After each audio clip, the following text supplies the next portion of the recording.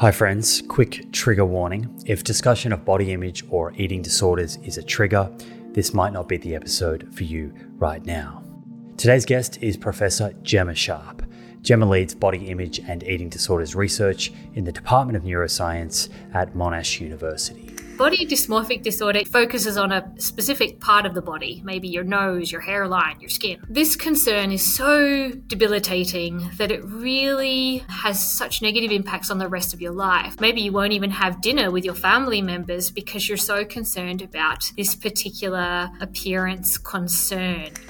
In addition to studying body dysmorphic disorder and disordered eating, Gemma has also spent extensive time looking at psychological predictors and outcomes of male and female genital body image concerns and cosmetic genital surgery. The huge interest has been in those injectables, the Botox and the fillers, and just being able to get it at your local shopping centre. The accessibility is so high now that it's become rather mainstream. In this episode, you will learn what body dysmorphic disorder is, who it affects, what the major risk factors are, how body dysmorphic disorder can increase the risk of disordered eating, unhealthy exercise behaviors, and negative cosmetic intervention outcomes. Super important topic, and really the first time that we've covered it on this show. So consider this an introduction and we can dig deeper in future episodes. Please enjoy.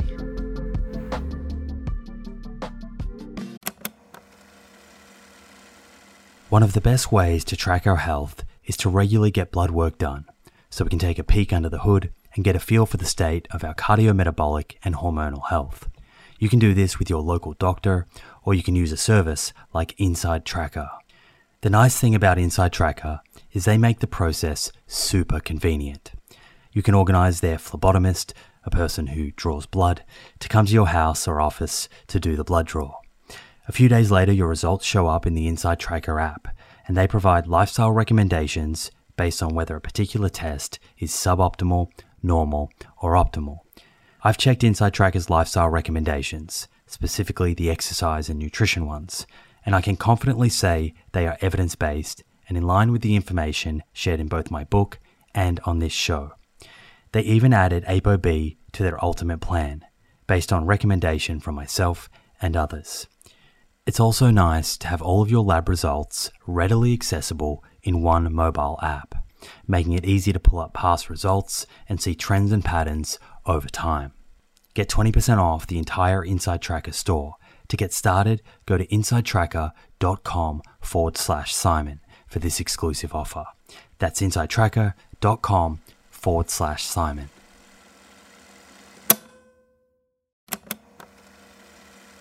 If you're a long-time listener of this show, you'll be well aware of the scientific evidence that supports a high-fiber, plant-rich diet for good long-term health. And while I certainly believe in a food-first approach, there is a role for supplements to help optimize the intake of specific nutrients and address any nutritional gaps. Enter Emil. Emil is a plant-based wellness company with a series of products to help you optimize your plant-based diet. Two of my favorite products being the Essential 8 multivitamin and the Optimal Omega Plus. The Essential 8 contains 8 key nutrients that plant-based eaters often fall short in. And the Optimal Omega Plus contains a direct source of DHA and EPA omega-3s, same as in fish, but from algae. In fact, taking Optimal Omega Plus daily, which contains 750 milligrams of EPA and DHA, is equivalent to eating 2 to 3 pieces of fatty fish per week, in line with the nutrition recommendations globally. To get your Essential 8 and Optimal Omega Plus, head to theproof.com/friends and follow the link, which will get you an extra 10% off your first order. That's theproof.com/friends. Your CV, I must say, is off the charts. You have a huge number of degrees, awards, research and clinical experience. And, I am so impressed by all that you've managed to achieve in such a short period of time. How would you briefly describe your career to someone, the things that you've done and what you've been interested in researching or thinking about so far? I think in one word, diverse. And certainly when I speak with students, I talk about it being non-linear. Seeing as I started out life as a biomedical scientist and now shifted to clinical psychology. So I suppose I've been able to keep up a lot of really diverse interests, and I think in research, it's such an exciting career that you get to pursue things that you love and that will hopefully help people because of your clinical work. So yeah, diverse, non-linear, and I suppose busy too, but I like to keep busy. And when did you begin getting interested in body dysmorphia and the psychology behind that? Do you know, people will probably often think it's like, some lifelong ambition, but it wasn't. I mean, obviously, I have a body and I've been interested in my body and other people's bodies, but it was actually when I was doing my master's, I was able to chat with patients, and these were breast cancer patients. I was lucky enough they would donate their samples and then I would go back and process it in the lab. And they would talk to me about their body image concerns in conjunction with their cancer diagnosis, because I think breasts and women's, I suppose, these, I should say, predominantly female patients, women's sense of femininity was quite tied up in their breasts, and the removal was very concerning for them. And I was like, wow, isn't this really interesting, this interplay of oncology and body image? And so my very first body image projects were cancer prevention. So I did like a skin cancer prevention project oh my gosh, just looking back how dodgy this technology was back in like 2012. It was like this AI showing people how they would age if they went out in the sun too much. And that was my very first project. But I just loved body image from then on. And the rest is history. So we're on the same page, because I think as this conversation unfolds, body image, body dysmorphic disorder, some of these terms are going to keep coming up. By definition, what is body dysmorphic disorder, and is it the same thing as having a negative body image?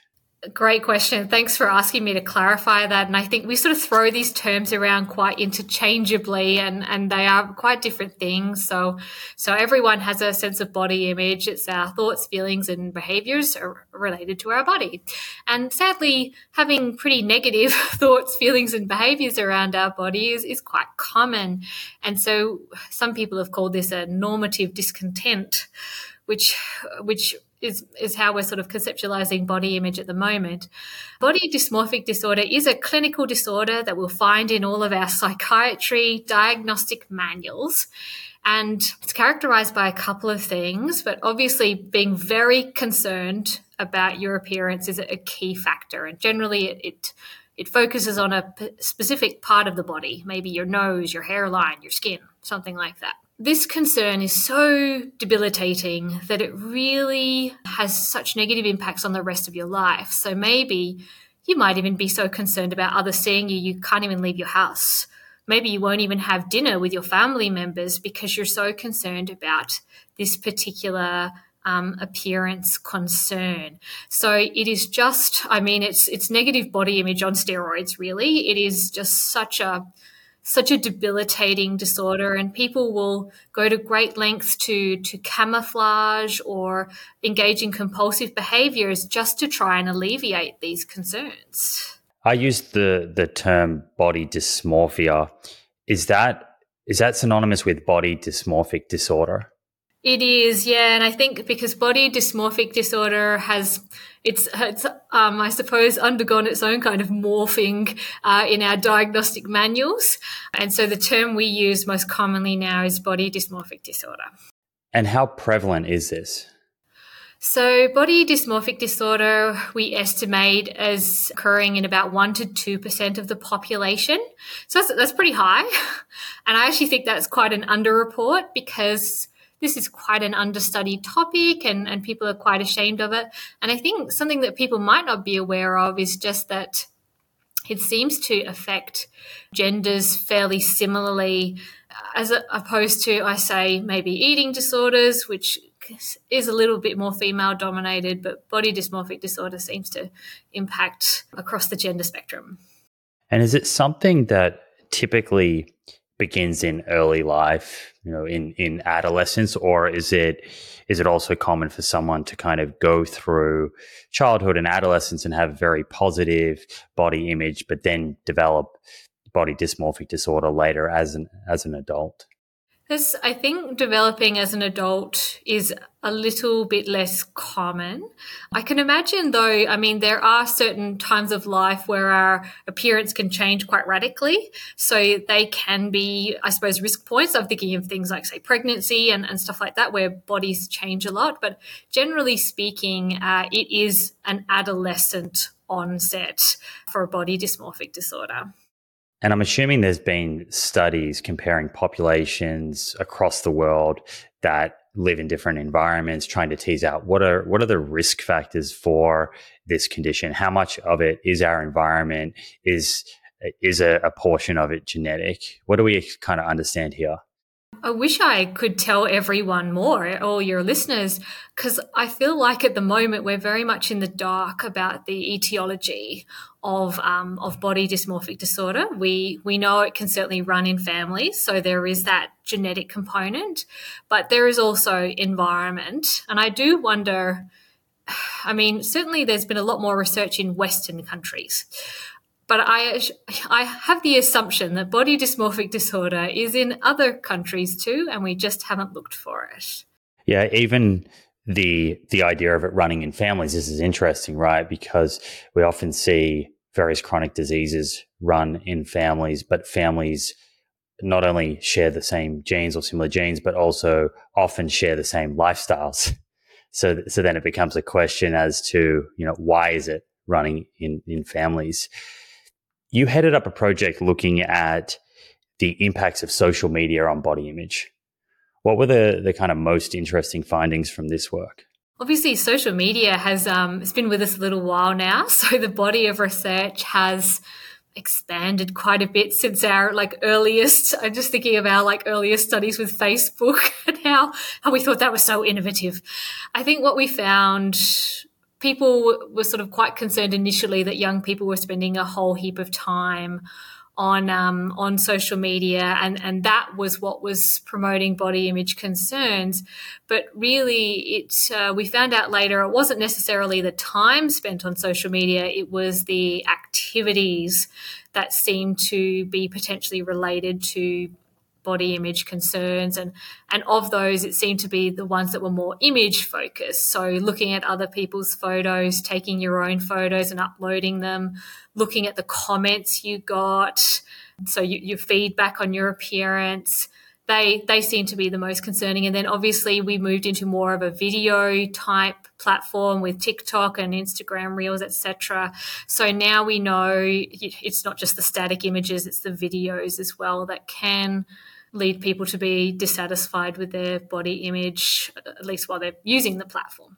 Yeah, I found it interesting. In one of your articles, I think it was on The Conversation, you said one study by Facebook of teen Instagram users in the US and UK found more than 40% of those who reported feeling unattractive said the feeling started when using Instagram. Yeah, so that was back in, I think, 2021, and that was that whistleblow that sort of actually that Facebook, now Meta, they're collecting this data and they kind of know that potentially some of their users are not benefiting from being on their platform. So I was really glad that came through. I just wish it didn't really start up any more transparency between the social media platforms and the wider community. At least it doesn't seem to have. What was this idea of yours and your colleagues of make your selfie healthy? So I suppose, as we were saying, just we know that people taking their own photo and then posting it on social media can be a pretty triggering thing. And there's so many steps that go into that. Like, it's the taking of the photo. So there's the background setup, all the lighting, the costuming, everything. So there's the actual photo taking. And then there's all the editing process. So all the filtering, that kind of stuff. And I remember talking with some young people, and they would say, I set aside an entire day to take a selfie. I'm like, wow, that's quite a bit of time. I suppose, yeah, taking the photo, maybe going through thousands, then filtering the ones that they think are best, and then obviously posting.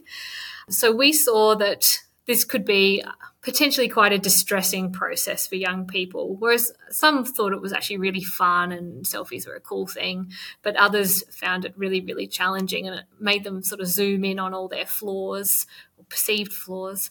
Is this fundamentally boil down to an over reliance on external validation? It's what a probing question, and I think I think we all have this to some extent. I just want to normalize this, and I suppose I put my evolutionary psychology hat on and go, you know what? If we weren't getting along with the people around us in our clans, like if we weren't doing the right thing and getting positive feedback from them, we wouldn't survive. We need to have a community. We need to sort of get along with people, at least to some extent, to survive and flourish. So we all have this, but as you're saying, some people might not be getting that internal validation and may have an over-reliance upon external validation. And what would be the process that someone might go through to shift the balance there more towards internal validation and not feel the need to kind of spend so long curating a selfie or editing, photos of themselves and manipulating them? I think there's sort of a long and a short answer to that, I think. So I'm just thinking, well, we could do years of therapy together and to shift your values and things like that. But I suppose the short answer would be, and something I encourage patients and obviously research participants, is just to try and let go of the outcome of the selfie. So I suppose enjoy the process more, and it's not all about the likes and the comments. It's, did I actually enjoy the process? Because that would guide you into where you spend your time more, I think. To what extent do you kind of feel like the social media apps have a duty of care here? So if I think about nutrition, which is kind of my primary area of focus, I'm sort of pleased now to at least see that when information goes up on Instagram that Instagram deems as misinformation, there's often like a little warning. And I think about the context here, what we're discussing, and I have to wonder, should these apps, whether it's through AI or humans, should they be detecting if an image has been manipulated to some extent, and then at least flagging and having a kind of, warning or a notice below it saying to those that are looking at it that this has been significantly manipulated, and to keep that in mind? Can I say, I wish I had done the research on this, but it has been done that when we show people that images have been edited, it actually doesn't alleviate body image concerns or that desire to want to look like that. So we have done that warning label research, and believe me, we wanted it to work. And I think it shows that the power of the image is more than the power of the text. And so people would say, and certainly when I interview our research participants and my patients, they kind of know that things are edited, so it's kind of an expectation, but that doesn't stop them from wanting to pursue these appearance ideals necessarily. What do you feel is the kind of best path forward here? And coming back to the populations most affected, I think you sort of stated that usually this occurs early in life. So I'm assuming that's kind of the key population where we want to intervene in some manner to reduce that exposure. What would that look like? You're absolutely right. So it is that kind of identity formation phase, which tends to be sort of puberty, teenage, but certainly our body image, a sense of body image occurs from really, really early ages. So it's never too early to intervene here. And I wish I knew, Simon, exactly what the solution to this was on social media. Work with TikTok, work with whoever wants to work with me. I think, I suppose I always come at it from another perspective, in that of course, people can post selfies, people can look at these beautiful images and stuff, but I've always been one who suggests having like a diverse range, probably in line of how I live my life, a diverse range of interests on social media, such that it's not all this really appearance-focused content. Potentially, people might have even different profiles for different things. Like, there's nothing to stop you from setting up multiple profiles.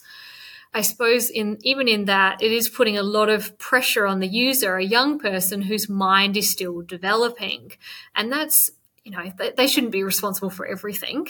I think it's going to take a village to address these kinds of issues. So it's obviously the users, their parents, carers, educators, the platforms themselves, government, etc., to really make that effort to see what would be the best solution, and getting the buy-in from young people as well. Because I think we've sort of seen that banning things doesn't necessarily change anything. And that's kind of, I feel like, a very adult perspective to go, well, just don't do it. Just don't use it.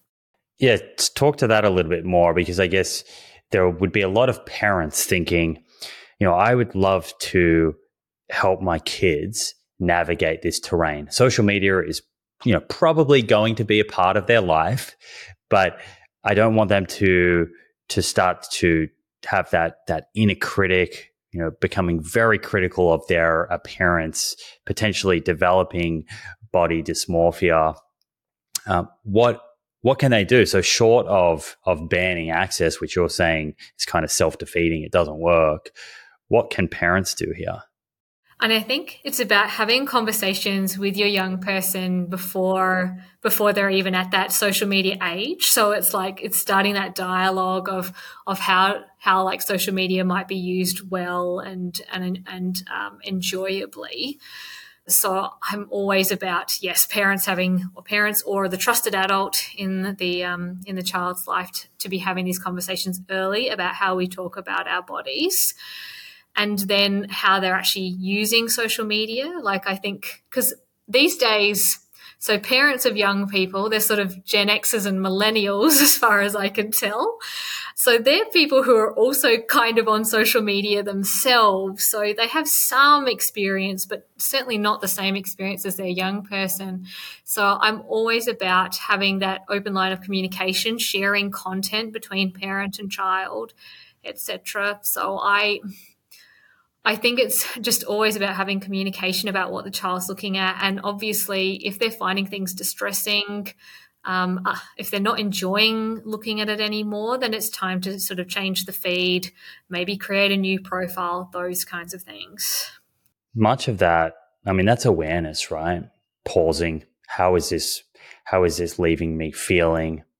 Being aware of the kind of inner voice and the way that we talk to ourselves.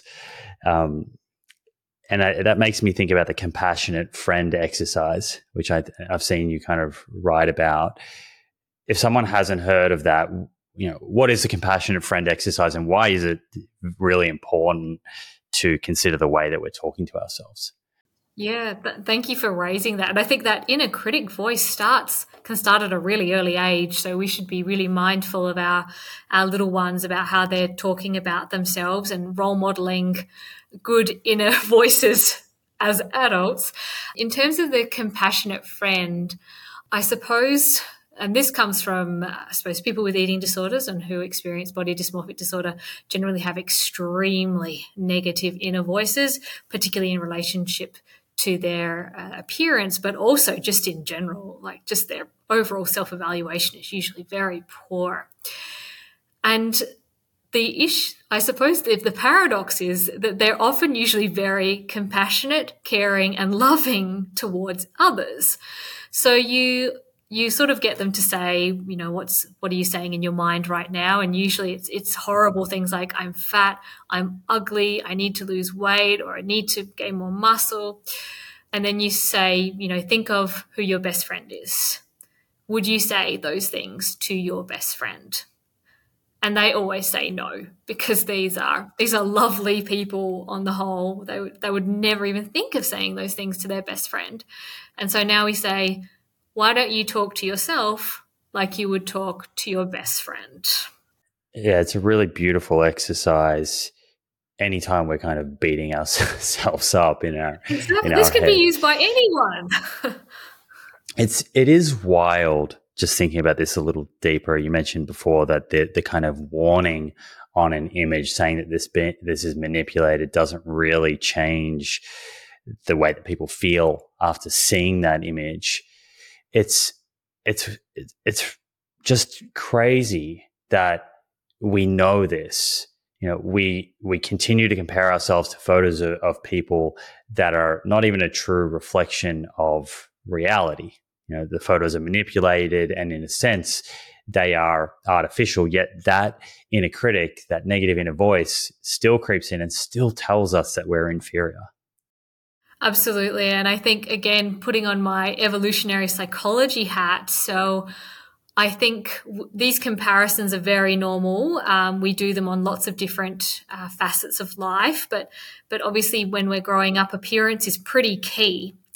And a key to finding a mate to reproduce with if we're, thinking in our evolutionary roots. So if these people are your competitors and they are so far in advance of you, it's of course going to make you feel bad. But as you said, Simon, like these are not real representations. If you met this person in real life, you'd probably go, actually, we're more at a similar level than this social media profile would suggest. Does positive self-talk work if deep down we don't believe it? It at least gives us potentially a break from the overt negative self-talk that we're doing. And I've certainly heard from patients and clients that they have trained themselves over time.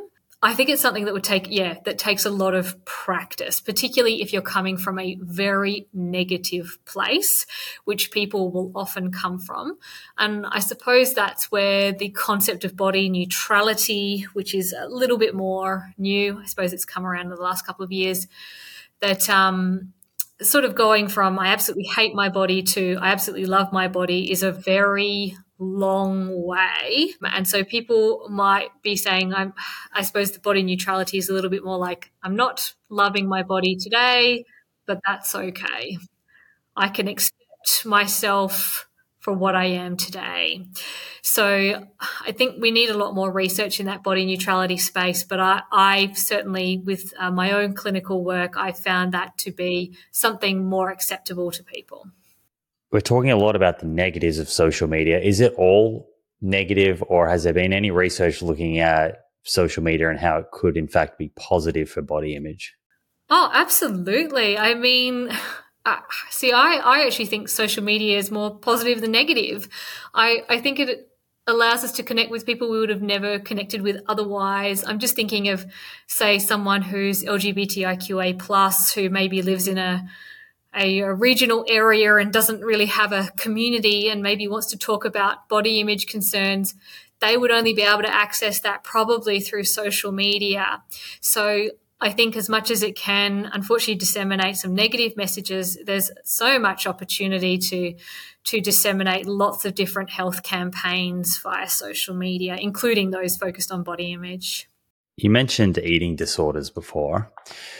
What percentage of eating disorders are driven by body dysmorphia? When we talk about eating disorders, we say that over-evaluation of our weight and shape and the control of these is a core psychopathology. Basically, it's at the core of a lot of things. But I just want to acknowledge that there are, say, disorders like avoidant restrictive food intake disorder, ARFID. It's unfortunately what people call picky eating, but that doesn't have body image at its core. So there are eating disorders that don't have any body image concerns associated. But I suppose the ones that people are very familiar with, like anorexia and bulimia, yes, body image concerns are at the core. It's sort of 100% strike rate there that people will have a negative body image that is driving a lot of the behaviors. What about orthorexia? Yes, and I mean, orthorexia is another one that's not in our diagnostic manuals yet, and some people would argue that orthorexia isn't a separate diagnosis, that it's anorexia of another kind. But just for our listeners, it tends to be sort of a focus on clean eating, quote unquote clean, I should say. And I suppose I see orthorexia commonly when someone is recovering from anorexia and they're like, hey, I know I have to eat, but I'm going to eat in this very restricted, obsessive, structured way. That is where I see orthorexia pop up most commonly. And I can assure you it is quite as debilitating, even though people are like, well, I'm still eating, but really it's such a limited range of foods. And if they deviate from that, they're just so distressed. And just the obsessional way it is about something being clean or organic. Yeah, it's pretty tricky. And body image concerns would play into that. Can orthorexia be disguised in certain circumstances as someone who is living a very healthy lifestyle, health-seeking behaviors? And you're absolutely right. And I think, so orthorexia, because it's not in that diagnostic manual, I think just the definition of it is still a little bit wishy-washy. And certainly people will say, well, I like to eat a healthy diet. And I'm like, go right ahead. I think where the orthorexia part kicks in is just the obsessionality around it and the inability to deviate. So when someone eats something that's not in their meal plan, when they decline every dinner invitation because they don't know everything on the menu, like where they, for example, decline dinner invites because they have to be at the gym a certain number of hours. So it's kind of the rigidity and the obsessionality that is the issue rather than following a healthy diet. And just in case someone's not familiar with eating disorders, what is the difference between anorexia and bulimia? Anorexia typically involves someone in a low body weight, so they are calorie restricted, and they have a really intense fear of gaining weight. And I cannot understate that fear of gaining weight. That is what drives the restriction. There are a couple of different types of anorexia. So there's the restrictive subtype, but there's also the binge purge subtype where they will occasionally, they'll engage in binging and vomiting, but they still have a low weight. So that's anorexia binge purge subtype. But if someone is in a normal weight body or above, and I hate to use the term normal weight, by the way, then that becomes a diagnosis of bulimia nervosa. So they'll be binging and then they'll compensate, quote unquote, in some way. So it might be vomiting, laxative use, diet, pills, excessive exercise. There'll be some kind of compensation. And so bulimia is normal weight and above. Anorexia is low weight.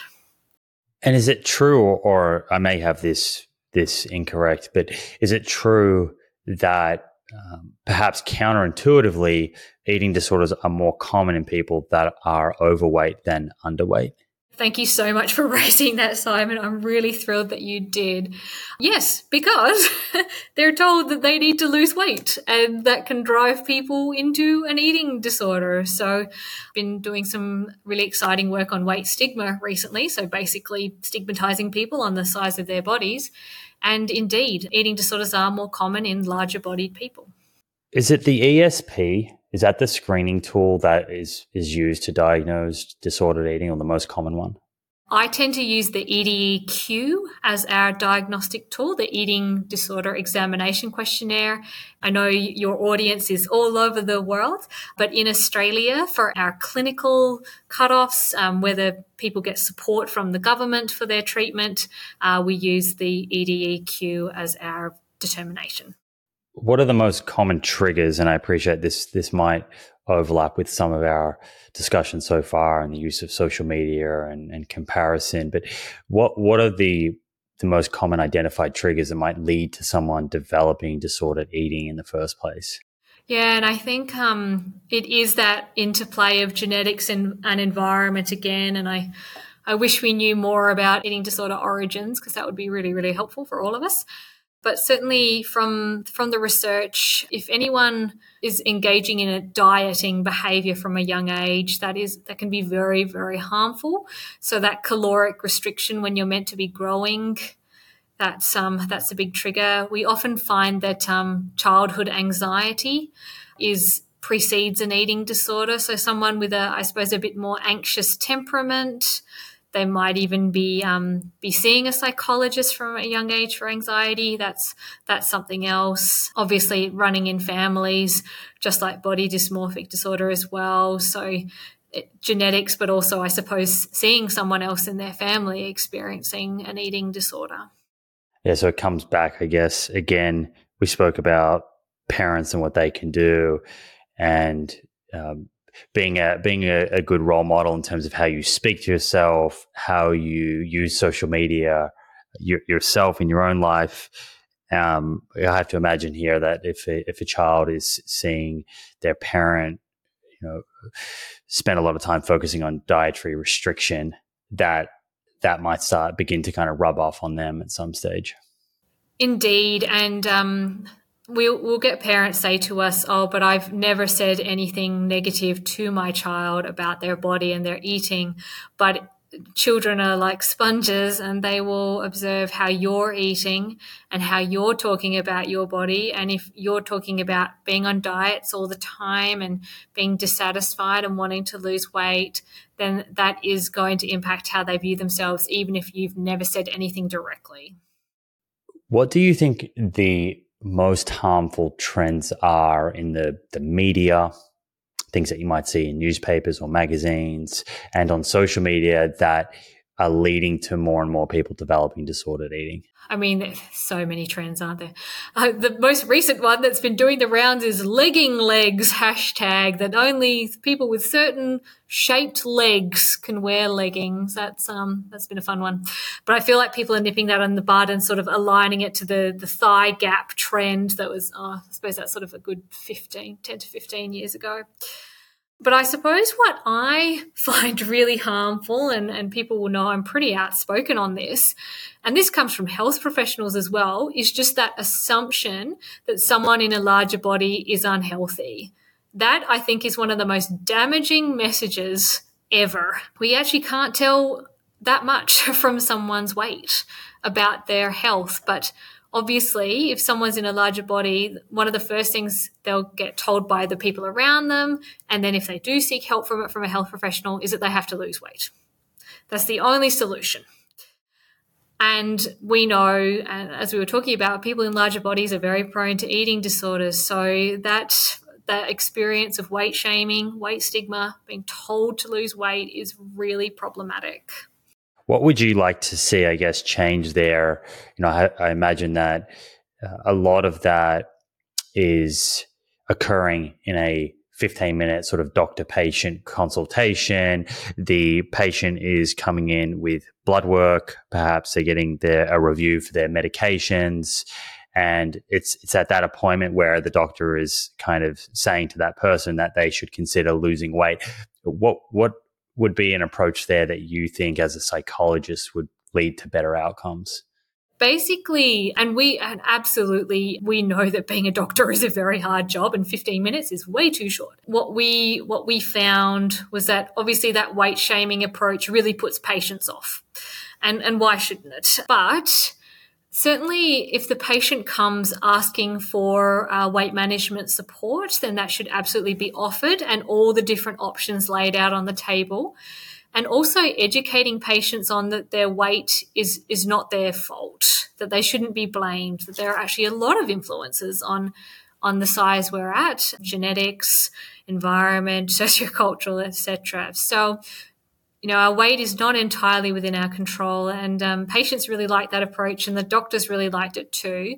I think something that we did get a bit of, I suppose, a bit of a grey zone on was if the patient has not come in asking for weight support, weight management, should the doctor actually raise it? And again, not everyone was on the same page. They're like, nope, the patient didn't raise it. Why? It's irrelevant. They've come in for an ear infection or whatever. But then others were like, no, maybe it can be raised opportunistically, but in the sense of overall health. So it's not just about the number on the scale. It's like, hey, you're living your best quality life here. Well, we can help you if you want to pursue this.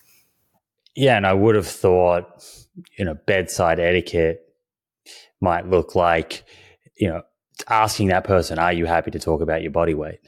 Exactly. Yes, you got it. But you'd be surprised at how this isn't done always. And sometimes I suppose doctors will often tell you about opportunistic interventions. So they're like, oh, we noticed you're smoking. Would you like help with quitting smoking? And, I can say, no, I'm cool with my smoking.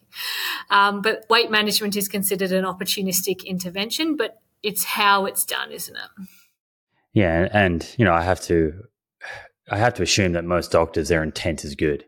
It's just that perhaps they're not deeply considering the line of questions or the things they're saying and how that can affect someone's psychology. Yeah, and so I think being a psychologist, so I get to see people for 60 minutes. I get to see them far more regularly.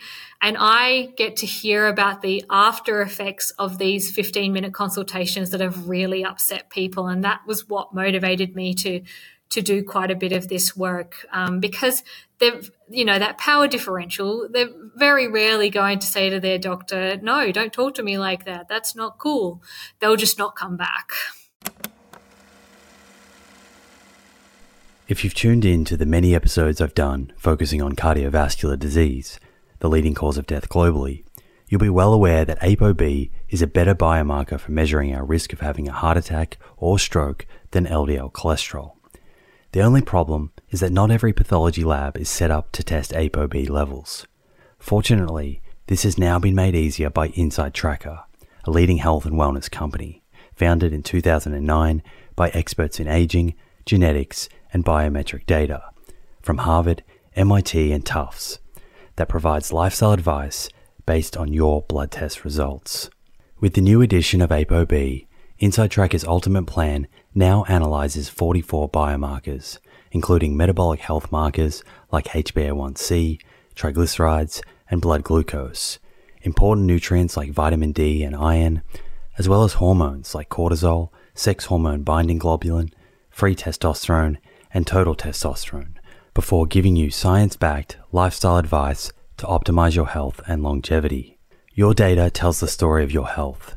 With Inside Tracker, get to know your story and create a lifestyle that delivers better health for longer. Get 20% off the entire Inside Tracker store. To get started and redeem this offer, go to insidetracker.com/Simon. That's insidetracker.com/Simon.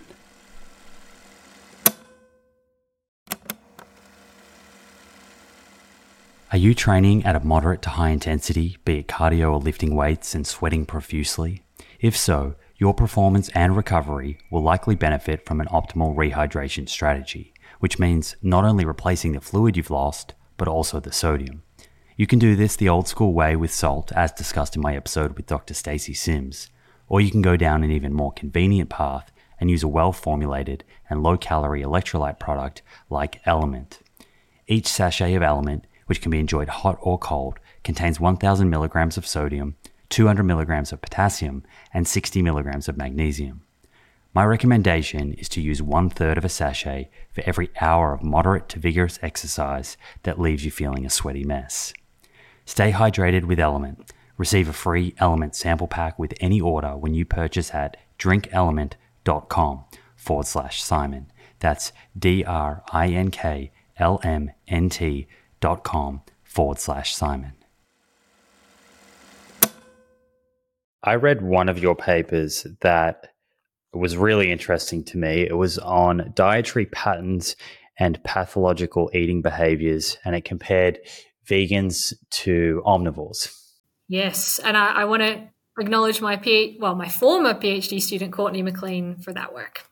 Together, you guys found, and I have a quote here, that vegans displayed more pathological eating behaviors than omnivores, which was significantly predicted by cognitive restraint.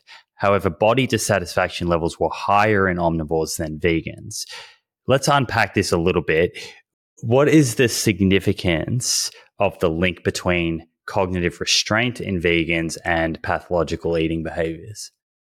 Yeah, and obviously Courtney and I have published quite a bit on that now, and I'm not even sure we have 100% the answer now. And I think the reason that that she was very interested in it was that, and she'll tell everyone this, that she was a vegan herself, and she didn't like how people assumed she sort of had an eating disorder just because she was vegan. And so throughout the course of that body of work over the last couple of years, we saw that certainly being vegan wasn't necessarily always linked to having an eating disorder. Some people are making these choices. And what we did find was that it was sort of the motivations behind the choice to be vegan that was crucial in the eating disorder risk. So if people were talking about it more from like an ethical perspective, animal rights perspective, that seemed to be less linked with eating disorders. If people were saying it was more to do with a health perspective, that was a little bit more health and weight loss. That was more linked with eating disorder pathology. If studies were looking at incidence of eating disorders in vegan populations and they weren't considering the motivation for the people that were adopting a vegan diet, they may be kind of overestimating the incidence of eating disorders in vegans. Exactly. And it's to do with our eating disorder questionnaires as well. Like there's some overlap in what a vegan would do normally, but also what is an eating disorder symptom. So that was the key, to try and disentangle that, and that there's still obviously more work to be done there. But before that work, I was always a little bit more biased in that I was always very concerned if someone was coming in with a vegan diet. I was like, oh dear, we're headed towards eating disorders. But it opened my eyes, and for that I'm grateful that I will always dig a bit deeper and go, oh, why? When did you start this? Did this precede the eating disorder or was it during? So it's helped me, I think, ask better questions of patients and get a better idea of what's going on for them and their choices. Yeah, it's. I find this really interesting myself because I've been working with Megan Lee from Bond University. Go Megan, a shout out to her. She's great. Yeah, and we also became very interested in plant-based dietary patterns and mental health outcomes. And when we were reading a lot of the research that's been done in that kind of domain, not specific to eating disorders, but more broad kind of anxiety, depressive symptoms. Yes. A lot of the research is cross-sectional. So as you kind of just pointed to there, yes, it's not appreciating the temporal nature, diet changes or motivation for those changes. And I think, this literature does suffer from, unfortunately, a bit of a lack of scientific rigor. And I'm really glad that yourself and Megan and others are really giving it that rigor so we can disentangle these relationships. Yeah, one of the things that we're trying to do at the moment is set up a prospective study that has that kind of temporality built into it, so we can see how outcomes change over time as people do change their diet. Did I read that you and your team kind of developed a new screening tool for eating disorders within vegan populations that considers their motivation? It is. It was published in Journal of Eating Disorders in January 2024, so it's recent compared to when we're recording this. So yes, it's available if people want to use it. There's more validation to be done, but if people are keen, they can absolutely have a look at it. It's open access. Is there any clues as to why in that study of vegans and omnivores that you guys did, why omnivores had less body satisfaction? I think I read that. So it was, omnivores had lower body satisfaction, wasn't it? And the vegans had higher. And I think we sort of potentially thought, well, vegans are sort of valuing their bodies, what they're putting into it. I suppose we sort of looked at that kind of vegan lifestyle, and potentially that was driving some of it. But our data couldn't tell us exactly, but I think that's what we surmised. What are the best evidence-based practices today that we kind of have at our fingertips for treating eating disorders? Yeah, and it is expanding, which is great, but I think there's a lot more to be done in this space. So generally, it's always recommended that eating disorders be treated by a multidisciplinary team. So that has the GP, the psychologist, the dietitian, the psychiatrist, I should say pediatrician for our younger folks. So that I suppose all facets are covered off on. And generally speaking, family-based therapy is considered best for children and adolescents. And then from an adult perspective, and with my psychologist hat on, it's cognitive behavioral therapy enhanced, or CBTE, is considered the gold standard treatment. And so people will be seeing their psychologists very regularly, once, twice a week sometimes. And the first step of it is really just that behavioral change, just trying to get regular eating initiated, because often people are sort of not eating for big periods of the day and then binging. And then we look more at the, I suppose, psychological aspects, the body image concerns, the overall self-evaluation. But you focus on behaviors first. What's the kind of typical success rate of that gold standard treatment? If you take 100 people that have eating disorders, what percentage of people are able to overcome that eating disorder and then resume healthy eating behaviors? Yeah, I mean, there's a few different figures on that. And I suppose I've seen relapse rates of up to 30% in some of this research.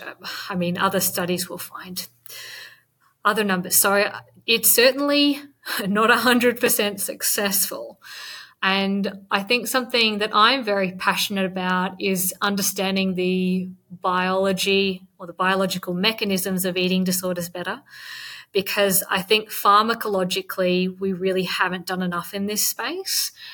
So in the moment in Australia, we only have one medication for eating disorders that's TGA approved, and that's Vyvanse, an amphetamine. And that really, I mean, goodness gracious me, that's not really that good. So I think there are a lot of avenues still to explore, along with the psychology, psychiatry, dietetic support that would allow people to have much better recovery rates, potentially.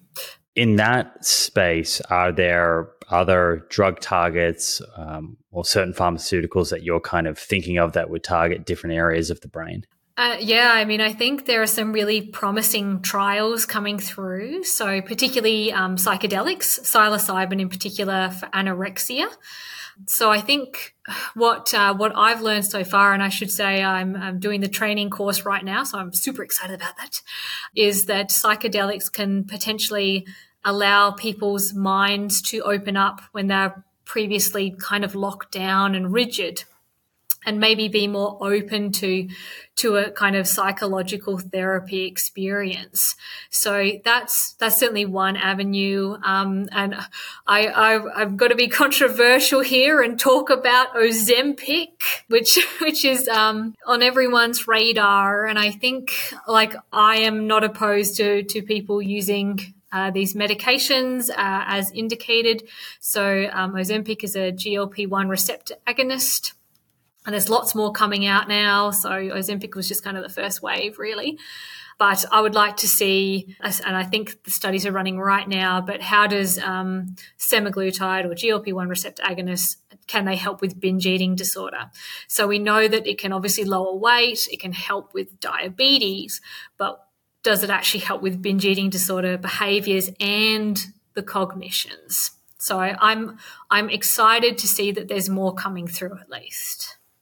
And the flip side of that, also related to Ozempic, I read an opinion piece, I think it was, of yours that you published that was kind of emphasizing perhaps the importance of screening for eating disorders before prescribing Ozempic. Can you kind of unpack that for us?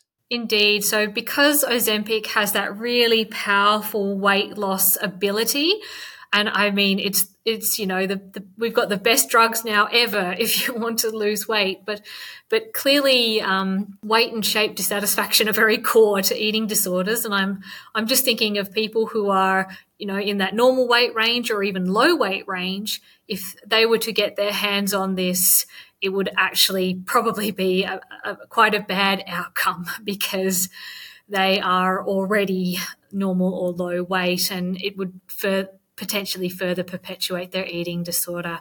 And I think, people have been doing this for years with diet pills and stuff like that. So Ozempic could potentially be used as a tool like that. What do you think about AI and whether this can help the treatment of eating disorders? I think I come in with a very biased opinion, but I'm, of course, very happy to talk about AI and eating disorders. So it's a topic that I've been very interested in for about 6 years now. And I think the reason I even got into it was that it was already being used in suicide prevention. And I thought, well, why can't we harness the power of AI in eating disorders? And I suppose my first foray into AI, which has now expanded, thankfully, was conversational AI agents or chatbots, because I saw that Lifeline had a chatbot, and it seemed to be helping to shoulder the load a little bit of their helpline service. And I thought, well, why can't we do this for eating disorders? And that's where our very first chatbot came into play. I mean, it took years, and I think people are pretty skeptical of AI, even more so now. But certainly back then, people had their concerns. They're like, what if AI gets it wrong? What if it doesn't help someone? What if they harm themselves? And they were all very, very valid questions. And in response to that, we started out at a very, very low level of AI that really, I suppose, couldn't do much thinking for itself. It was all very much pre-programmed, and that's how we ensured safety initially. But certainly with progression in AI, particularly the last couple of years, and I know all your listeners will have heard of ChatGPT and generative AI, we now have much more scope to do a lot more in helping people with treatment with AI. We know that we'll never have enough human health professionals to do what's needed. We need to be able to look better at the data and be able to do better clinical decision making. So there's, I suppose, a lot of uses of AI now that we're exploring more, thankfully. Mm-hmm. Yeah, it's interesting that you raise that. I had Stephen Bright on my show a couple of weeks ago, and prior to that, Susan Rossell, both speaking to our community here about psychedelics and mental health. And one of the things that came up with Stephen when we were talking about reducing drug-related harm was there's a bottleneck that he was describing, whereby it's hard to get enough registered kind of psychologists out there in the field. Only a small number of the people, this is my understanding of it, that actually graduate with a psychology degree are then able to go and get the further qualifications that are needed to kind of practice clinically. And he was describing this bottleneck of kind of senior supervisors or advisors that are needed for that. And one of the questions or things that I sort of posed to him was, could AI kind of maybe step in and help alleviate that bottleneck? What was his answer, by the way? I'm not sure it was something that he had given a lot of thought to, but it seems to me that technology kind of used in that way might lead to more access. So a lot of what we're talking about here, and correct me if I'm wrong, but I'm assuming it's similar with eating disorders, is getting people more access to good advice. Exactly, that evidence-based advice, because there's such terrible advice in other areas of the internet. I agree. There's the opportunity to fill gaps in treatment. And I think also AI has the opportunity to help upskill professionals as well. So training, chatbots. So I think it can be both sides, because unfortunately, eating disorders are considered a specialist area of mental health, even though they're extremely prevalent. And so if we can upskill across the health professional spectrum more easily, then all the better. How prevalent are these conditions again? About 4% of the population is what I have read, and probably a great underestimate, really, of what's actually going on. Are there any myths that we haven't covered? Perhaps things in the media or the way the media portray eating disorders that you would like to clear up? I mean, it's probably a 12-hour podcast there, Simon, so I won't do that. I'll just pick out some. But I mean, I am so glad that anorexia is on people's radar, but I think the other eating disorders really get left off. And I feel like there was a bunch of Lifetime movies in the 90s with, like, you know, Caucasian white teen girls with anorexia, and everyone's like, well, that's it. That's what an eating disorder is. Or Karen Carpenter, for example, you know, may she rest in peace. So I think there is still a lot of stereotyping of what an eating disorder looks like. So only girls, only young, only white. And something that really bothers me as well is only high socioeconomic status. That is so not right. It is just that these are the people who can afford to come to treatment. These are not everyone. This is just probably the tip of the iceberg. I'm sure if others could afford to come to treatment, they would. That's eating disorders, and we kind of established that that can often be downstream of body dysmorphia. What about exercise? Are there harmful exercise behaviors that come from negative body image, and what do they look like? I mean, I think we do include them in our eating disorder diagnoses, so we have them in there. And I suppose it's what puts a lot of athletes at risk of eating disorders, sadly, when they're just pursuing what they love doing. I suppose in anorexia, in bulimia, and in other eating disorders, we talk about excessive or driven exercise. We always scream for this. And so it means that things like if someone was to miss an exercise session, they would likely feel very, very distressed. If someone was injured, they would still exercise. Even if it makes the injury worse, they would still do it. It may take up hours and hours of their day, meaning that they can't do other things. I suppose that's why we call it driven, because it's such a compulsive behavior. And the exercise can take any form. It could be going to the gym. It could be running, walking, rowing, cycling. All of those exercises can be done to excess. And we know that it can definitely cause a lot of injury. How do we separate this from the athlete that is just extremely competitive and driven to succeed in whatever sport or athletic endeavor they have?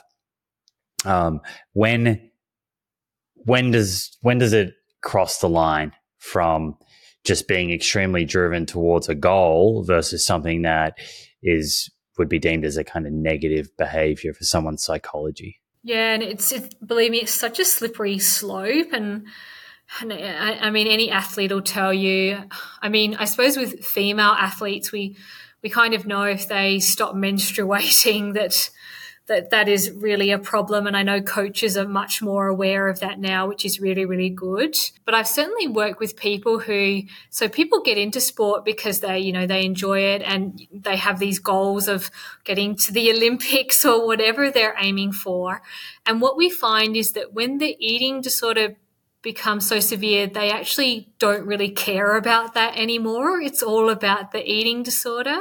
So if you're seeing someone who's like, actually, it's just about the number on the scale, I couldn't care if I dropped a second in the 400-meter run, like that's when it's got problematic, when it's all about the weight, shape and control and less about their sporting goals. Which makes me think, and this is rather obvious, but given what you just said then all about the weight and shape, I imagine that this has to be very prevalent in the kind of bodybuilding and fitness modeling circles.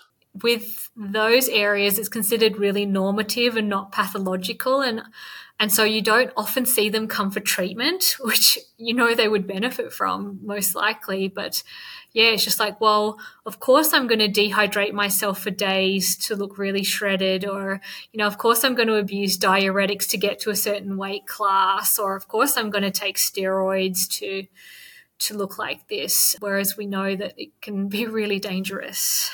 How can someone break that cycle? if they're there right now, that's where their psychology is, and they're in it. They want to get out, but it seems impossible.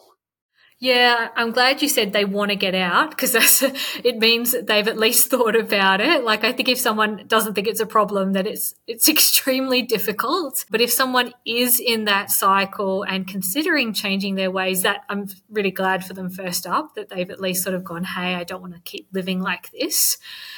It's going to be really hard for them to do it by themselves. And I think probably the first thing is just booking an appointment with their GP, or maybe even before that, just talking to someone they trust, because they might not have spoken to anyone about it.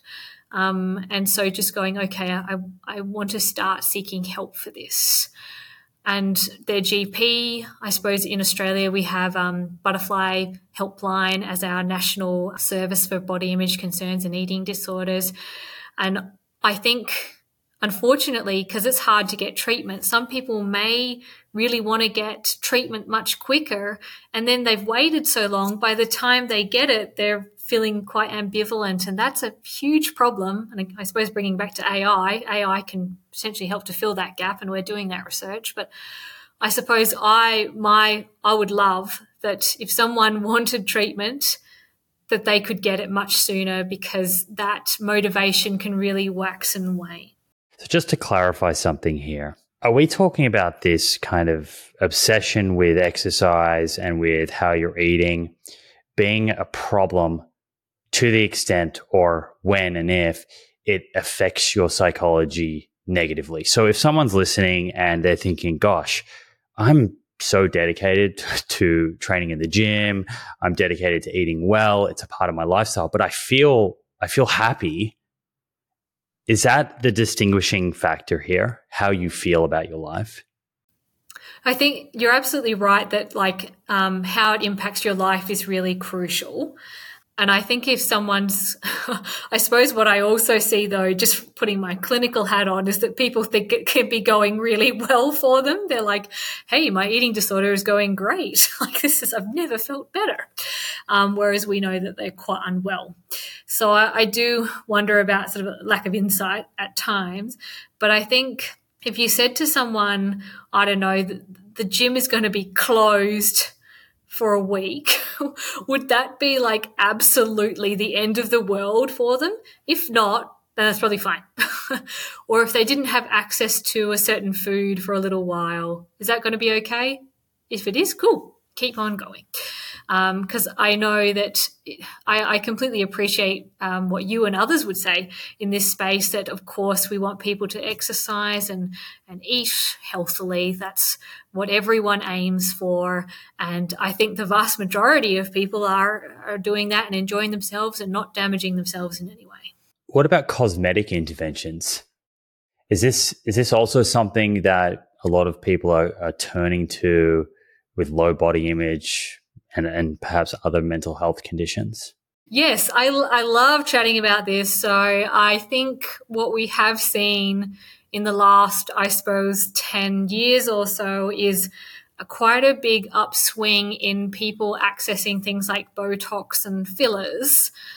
So they're what we call non-invasive cosmetic procedures, as opposed to invasive procedures, which are things like breast augmentation, nose jobs, where there's actual cutting of the skin.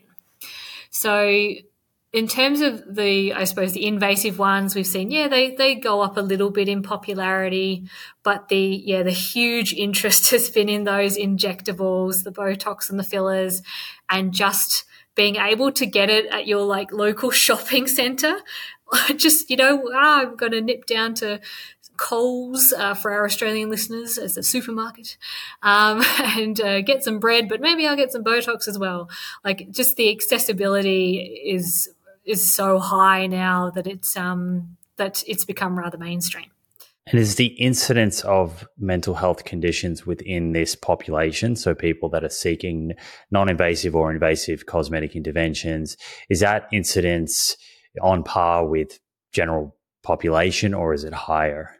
And, I wish like the research in this field is a bit patchy, because some studies will say that there is absolutely no difference in mental health status of people who are seeking surgery versus those who are not. And really the only difference is that these people are concerned about a particular area of their body that they're getting operated on anyway. I suppose in my research, I've found sometimes that they have a bit of a lower quality of life, maybe a bit more anxiety, depression, maybe they have body dysmorphic disorder. So in my research, there has been a difference between the general population. But again, I suppose it depends on who you're using as your control group in these studies, and that's, a matter of debate as well. I know you spent quite a bit of time thinking about screening for body dysmorphic disorder prior to cosmetic interventions. How satisfied are patients who have body dysmorphic disorder after a cosmetic procedure? Yeah, I mean, this is, again, where the literature can be quite diverse. Back in the day, we used to think that body dysmorphic disorder was this massive contraindication, that if people with body dysmorphic disorder had cosmetic procedures, they felt worse, more likely to sue the person who performed the procedure, sometimes in terrible cases killed the treating practitioner, or hurt themselves. So it was always just terrible outcomes. But I suppose in my research most recently, and I do wonder if these are people who might not even have body dysmorphia, maybe it is just negative body image, they actually felt better and they lost their diagnosis. So it's not clear cut. And again, probably speaks to a bit of a wishy-washy definition of body dysmorphia. I mean, imagine if we had a genetic marker and could just tell exactly who they were, it'd be so much easier.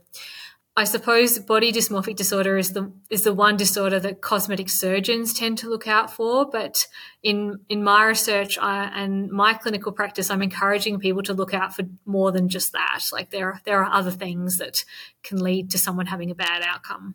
You've stated, and I have a quote here, not enough is being done to ensure the psychological safety of people requesting cosmetic procedures. So in your view, what should be done that is different to what's happening today? I honestly think we are taking steps forward, which is really, really good. In my mind, it should be mandated for any cosmetic procedure. People will say that's too much. It's too much level of governance. But I just honestly think that if we compare it to, say, like bariatric surgery, heart surgery, they all have psychologists as part of the team. It's just absolutely routine. So I just think it's bringing it into line with every other area of medicine, really, where there's going to be a significant life change. Playing devil's advocate here, my understanding at least with a lot of the non-invasive procedures is that, as you said, they're so accessible now. You can find them in the local shopping center and often are not carried out by doctors or nurses. And so if you made it mandatory to do a psych evaluation with a psychologist before a non-invasive procedure, I think that would really hurt the bottom line of a lot of these businesses. I'm just not sure about people who aren't doctors and nurses giving injectables. That really worries me so much. Like, would you go get your COVID vaccine from your hairdresser? Like, you just wouldn't, okay? These people have been trained to give these injections and aftercare. So that's a whole another area of regulation. And I suppose as part of their training, doctors and nurses are given at least some input on mental health. So it's not such a bridge too far for them. Like they should be asking these questions anyway. Potentially it doesn't have to be every single time they come for their fillers or Botox, because we know that, this can be done every 6 months, for example. But I would think a new patient should probably have this done. And this might be another area where AI can kind of be of help. I want to retire, so yes, I'm all for it. What is the risk if appropriate screening isn't done and someone with body dysmorphic disorder is undergoing a cosmetic treatment? Yeah, so, and I should say that these people are in the minority anyway, because I do these assessments. At least I used to do them quite routinely. The risk is, I suppose, that they are dissatisfied and they go back for more and more and more procedures.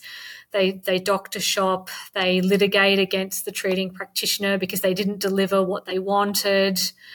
They hurt themselves. Unfortunately, body dysmorphic disorder has a really high suicide rate. So there's sort of harm for themselves, the health service that provided it. There's a lot of things that could go wrong. So are you against all cosmetic procedures? It sounds like you're not totally against them. No, not at all. Because I tell you, the vast majority of the screenings that I do, it's like, yep, go ahead. Sounds like you've thought this through, and you understand the limitations it would have on improving your life. Those kinds of things. So no, I'm certainly not. And I have always been someone who's worked a lot with people in the cosmetic industry. And I praise everyone who's been open to working with me, because often psychologists are seen as skeptics. So no, and the vast majority of people have a really good outcome. They get their nose job done and that's it. They don't have any more procedures the rest of their lives. So no, definitely not against it. And I'm really glad to see there's a bit more tighter regulation going on in Australia, at least. Hey friends, the scientific evidence on lifestyle habits that lead to longevity is clear. Now it's time to put this knowledge into action. I'm excited to announce the Living Proof Longevity Challenge, a 12-week program to build evidence-based lifestyle habits to optimize longevity. My team and I have transformed over hundreds of hours of conversations with experts on aging, nutrition, and exercise into a life-changing 12-week program that will challenge you to develop habits that lead to a longer, better life. This is a unique opportunity to gather health data about yourself that has the potential to change your life for the better. You'll start by testing 10 longevity biomarkers that tell the truth about where your longevity stands right now, today. Following that, you'll get a personalized longevity score to guide your 12 weeks of habit building that will boost your score and improve your biomarkers for the better. After the challenge, you'll retest your 10 biomarkers and see the proof of how powerful these science-backed habits really are. Head over to theproof.com/livingproof to download your zero-cost copy of the Living Proof Longevity Challenge today. That's theproof.com/livingproof. Look forward to joining you on this journey.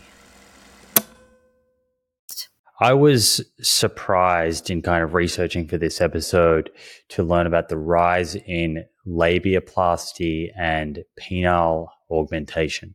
These are probably new terms for many of the listeners. For someone that is completely new here to this, perhaps we could start by explaining what labiaplasty and penile augmentation are. Yeah, absolutely. And I've been called labia lady for I reckon about 10 years now, because I did my PhD on this. So it's something I've loved for a long time. Labiaplasty, I should say, I think the numbers are leveling off a little bit with labiaplasty, but there certainly was a huge increase there for a while. So labiaplasty is the reduction of the inner vaginal lips, known as the labia minora. And some people have nicknamed it the Barbie doll surgery because Barbie doesn't really have any visible external genitalia. So people are sort of wanting a kind of smooth pubic mound look. Yes, it certainly was popular there, at least in the 2010s. And in terms of penile augmentation, so that can mean a lot of different things.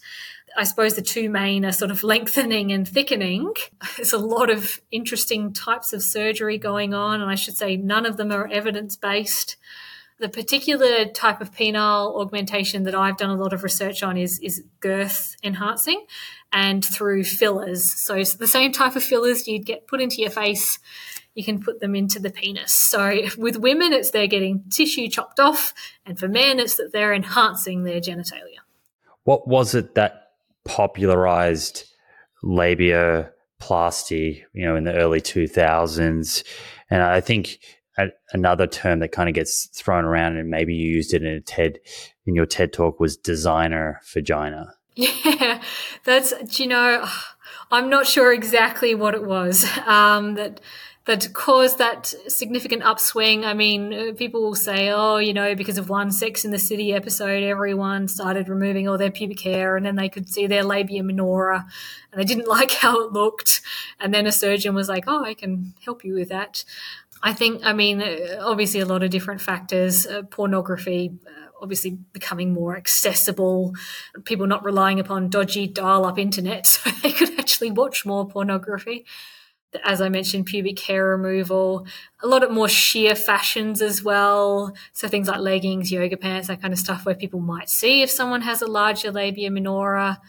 Yeah, there just seemed to be this genital ideal that didn't really exist before for women. Probably just a whole combination of factors. Is that part of the vulva, the labia minora? Is that an important tissue? Is it kind of needed for any particular reason? Yeah, it is, and I'm sure we're finding out more and more things about it. But certainly sexual arousal and lubrication, it's important. But also just when women urinate, the labia minora makes sure that the urine goes in like a particular stream, that it doesn't just spray everywhere. And also the labia minora protects the vaginal opening against any, potential foreign bodies, infections, that kind of stuff. Is there any long-term data with regards to the outcome? So obviously there's the kind of more immediate outcomes, how women feel about themselves afterwards, but also the longer-term outcomes around arousal and lubrication and satisfaction with sex, etc. I wish I'd seen something like 10 years post, and also sort of women who are having it in their 20s. I wonder what happens during menopause. So I wonder if we're hitting some of that data now. I hope someone's doing that research. I wish I was doing it. In menopause, that tissue tends to atrophy anyway. So if you don't really have much of it, what happens then? And certainly we saw that if people had labiaplasty, they were opting for cesarean births so that the vaginal canal wasn't, damaged in any way. Yeah, I'm not exactly sure. They tend to report greater sexual satisfaction, but I always think these are people who may have been very self-conscious, not even able to have any sexual partners. So the surgery is like, well, at least I can have a sexual partner now. Like it's just, it's opened up an avenue for them that they may not have had before. But I do wonder about the actual sexual functioning part. And is the main motivation for women to undergo labiaplasty appearance, from porn, like you mentioned before, and society, culture, movies, Barbie, etc., or is it also to do with how it feels? Yeah, and certainly when we ask women this, it usually comes under a couple of categories. Appearance might be top rated, but function is coming a very close second. They'll say absolutely they don't like the look of it, but they'll also say it's difficult to manage with toileting. Maybe it hurts when they go bike riding, like on the bike seat, horse riding, maybe when they wear certain types of underwear. So I think it's quite hard to disentangle that. I think once you don't like the appearance of something, you'll notice the function of it more and vice versa. So I think it kind of becomes a bit of a vicious cycle. And I suppose that just while I have the platform, I'm just like, well, can't we change like bike seats to suit labia instead of chopping off labia? But anyway, if any bike producers are out there, come chat with me. Educate me, us. What's the difference between vagina and vulva anatomically? Vagina really is just that sort of inner canal where obviously babies are birthed out of, where a penis and other items can be inserted. So the vagina is really just the inner bit, whereas the vulva is kind of the whole outer bit. So the lips, the labia majora, labia minora, the part of the clitoris is on the outside. So yeah, it's people will use them interchangeably, but they're quite different. And you did a study with 343 girls, looking at educating teenage girls about the anatomy of their genital region. What can you tell us about the study design, what inspired it, and kind of what the main take-home messages were? Yeah, I've actually read that paper recently because we've just made an intervention for people with a penis. So we're going across the gender spectrum there. So that was a 2019-2020 study. Shout out to my former honours student and now research assistant, Naleshni Fernando, for that. So we kind of knew that there was this educational piece missing, that women didn't really know the anatomical terms.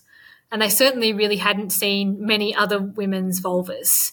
And we took the opportunity really to make this short video that talked about diversity, that challenged that Barbie doll look and encouraged women to embrace their genital anatomy and using the correct terminology. And we found that it actually was really successful, which was great. Like, you always hope for these things, but certainly in the 16 to 18-year-olds who we surveyed, it did help improve their appearance satisfaction, lowered their interest in labiaplasty, and improved their knowledge quite a lot.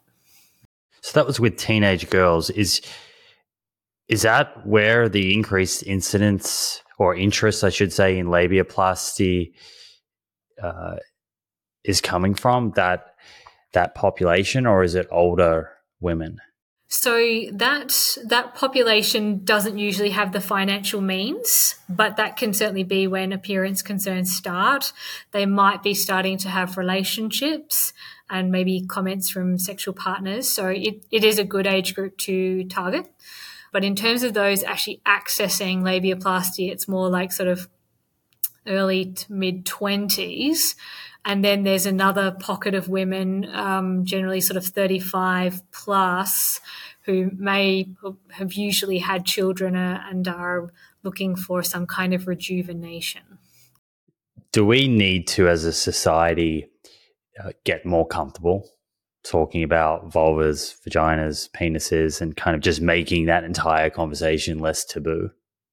I would love that. And certainly that's been something I've petitioned for a long time. I don't actually think we're that uncomfortable talking about penises and testicles, and generally people who own them know their terminology, know their functions.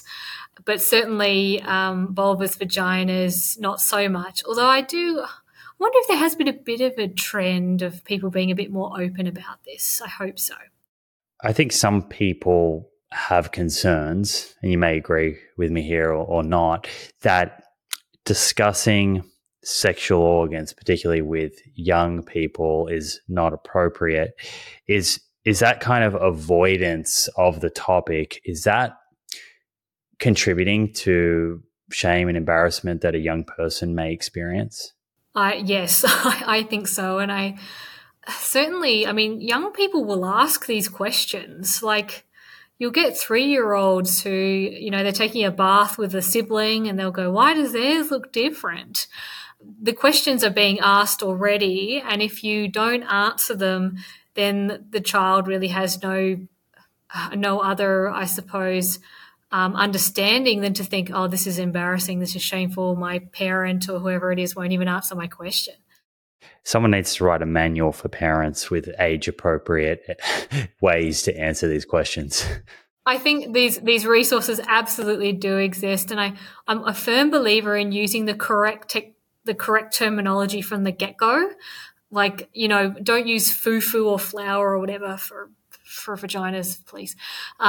Use the correct term. You wouldn't say thingamajiggy instead of arm, and finger sausages or whatever for hand, or they needs to be used correctly. And I suppose something that isn't so talked about is, and unfortunately this is a reality, that young people who know about their private parts, they know about the names, etc., it seems that they are far less likely to be sexually abused because they know their bodies, they know their body autonomy. They've already had that conversation with their parents about these parts, so they can say, so-and-so is touching my parts. So this isn't just a fun thing. This is like your child's safety. Yeah, that's really important. Thanks for adding that. I paused on one of the quotes you had from a girl that was in that study. I think you asked for some recommendations, and part of what she had to say was explaining to females that they should not be concerned with their genital appearance and educating boys and girls not to comment on women's genitals. And that gets me thinking about the role of partners here. Yes. Are there things that partners may be saying that they're unaware of the consequences that language may have that could be leading to their partner exploring cosmetic genital surgery? Indeed. And I think, any of these appearance comments can be really detrimental.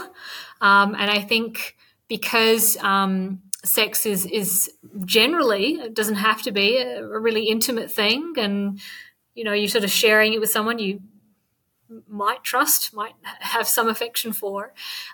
These comments really do hurt, and people aren't usually getting a lot of feedback on their genital appearance. So if you've had one comment and it's negative, it's not great. Just quickly before we kind of wrap up here, you mentioned penile augmentation, and you spoke to the procedure that's commonly done is kind of non-invasive, the use of fillers to increase girth. Is there any research looking at what's motivating men to do this? Is it culture and society, or is it their partners and their desires? I tell you, it's all of the above when we do these studies with men. So certainly that self-esteem, self-confidence, sense of masculinity is driving a lot of it, a desire to have a more satisfying sex life for themselves and their partners. We do hear comments about teasing from sexual partners, but also that broader societal narrative of a bigger penis is the best penis. I think we find that, when we ask men these questions, it's quite a diverse range of answers. I'm sure there's been research looking at this, but when it comes to sexual preferences, what do we understand about the average woman or man and their preference for penis size? Is it average? Is it above average, below average? What do we understand about that? Oh, gosh. This is such an interesting area of research, and I wish I'd done more in it, and I wish we'd all done more research in it. But I suppose the research that I commonly cite in terms of women's preferences for a penis size, so it depends on the type of engagement. So if it's a sort of one-night stand or a very short-term relationship, a bigger penis can be preferred, and I think because it's considered a bit novel. But in terms of a long-term satisfying relationship, average is great. So I'm sure there's more research to be done there, but that's the findings that I tend to cite. Yeah, I wonder the percentage of men that are going in for penile augmentation, what percentage of them are looking for relationships versus one-night stands. That's some interesting research potentially. Yeah, I did not ask that. I should have. I remember just being a very fresh psychologist and doing these interviews, and I would do them differently now, but it certainly was an excellent experience at the time. How successful are these penile augmentation procedures? Yeah, so in the penile augmentation procedure that I've done the most work on, using filler that's commonly used in the face as well, and to increase girth size, men are generally pretty satisfied. Of course, they wish it was a more permanent solution, but so they generally have to come back every sort of 18 months or so to get top-ups. sometimes they're not that happy with the aesthetic outcome. It can sometimes come out a little bit lumpy as filler settles in different bits, but generally speaking, they're pretty satisfied. And this is in comparison to surgical lengthening procedures, which are very much experimental and can have some really serious side effects. Sometimes people not being able to get erections anymore, really quite unappealing aesthetic outcomes. So I suppose the filler version that I look at has quite a high level of satisfaction in comparison. And potentially not reversible, I imagine. Exactly. So whereas, you can dissolve filler, but if you've, cut a ligament to make the penis look longer, yeah, sorry, you're done, sadly. Ouch. What would you like people to think about before doing labiaplasty or penile augmentation, or what kind of questions would you want people to be asking, exploring? Yeah, and I think I would give this same advice to anyone seeking a cosmetic procedure is, do you know exactly what the procedure entails? Do you know the person's safety record with this type of procedure? What if something goes wrong? Where can you go? What is the aftercare going to be like? Yeah, who can you get support from? Both from a health professional perspective, but also in your own social network if you need some help with things after having the procedure. And I suppose the area that I'm really interested in is sort of why are you getting this procedure and what do you hope to get out of it? And I really enjoy having conversations with people who are seeking procedures to work through that. Is the procedure actually the best thing for them right then, or is it doing some other kind of work, other kind of psychological work first? And yes, obviously, are your expectations realistic for afterwards? You're like, okay, I'm going to have a larger penis. Well, I'll be like, okay, yeah, that sounds pretty reasonable. But is it like I'm going to get a supermodel girlfriend and be able to buy a Ferrari? Maybe not quite so realistic. Gemma, thank you so much for joining us today and being so gracious with your time. And thank you for your incredible contribution to science and bettering humanity. It's really important work that you're doing. So we all really appreciate it. Yes, thank you so much for having me. It's not often that I get to reflect on my body of research like this. So it's been really fun, and thinking back about studies that are sort of, 8 years old versus studies that are in progress. So it's been really fun. Thank you. Yeah, and I should add, the listeners know this, but any of the studies we've spoken about or articles you've written on the conversation or other websites that we referred to, all of those, along with your Monash University profile, I think it is, they'll all be in the show notes. There you have it, friends. I hope you enjoyed this episode. If you did and want to stay up to date with future episodes, be sure to hit that subscribe button on YouTube and follow on Apple or Spotify. Finally, thank you for showing up and the effort that you're making to take control of your health. I look forward to hanging out with you again in the next episode.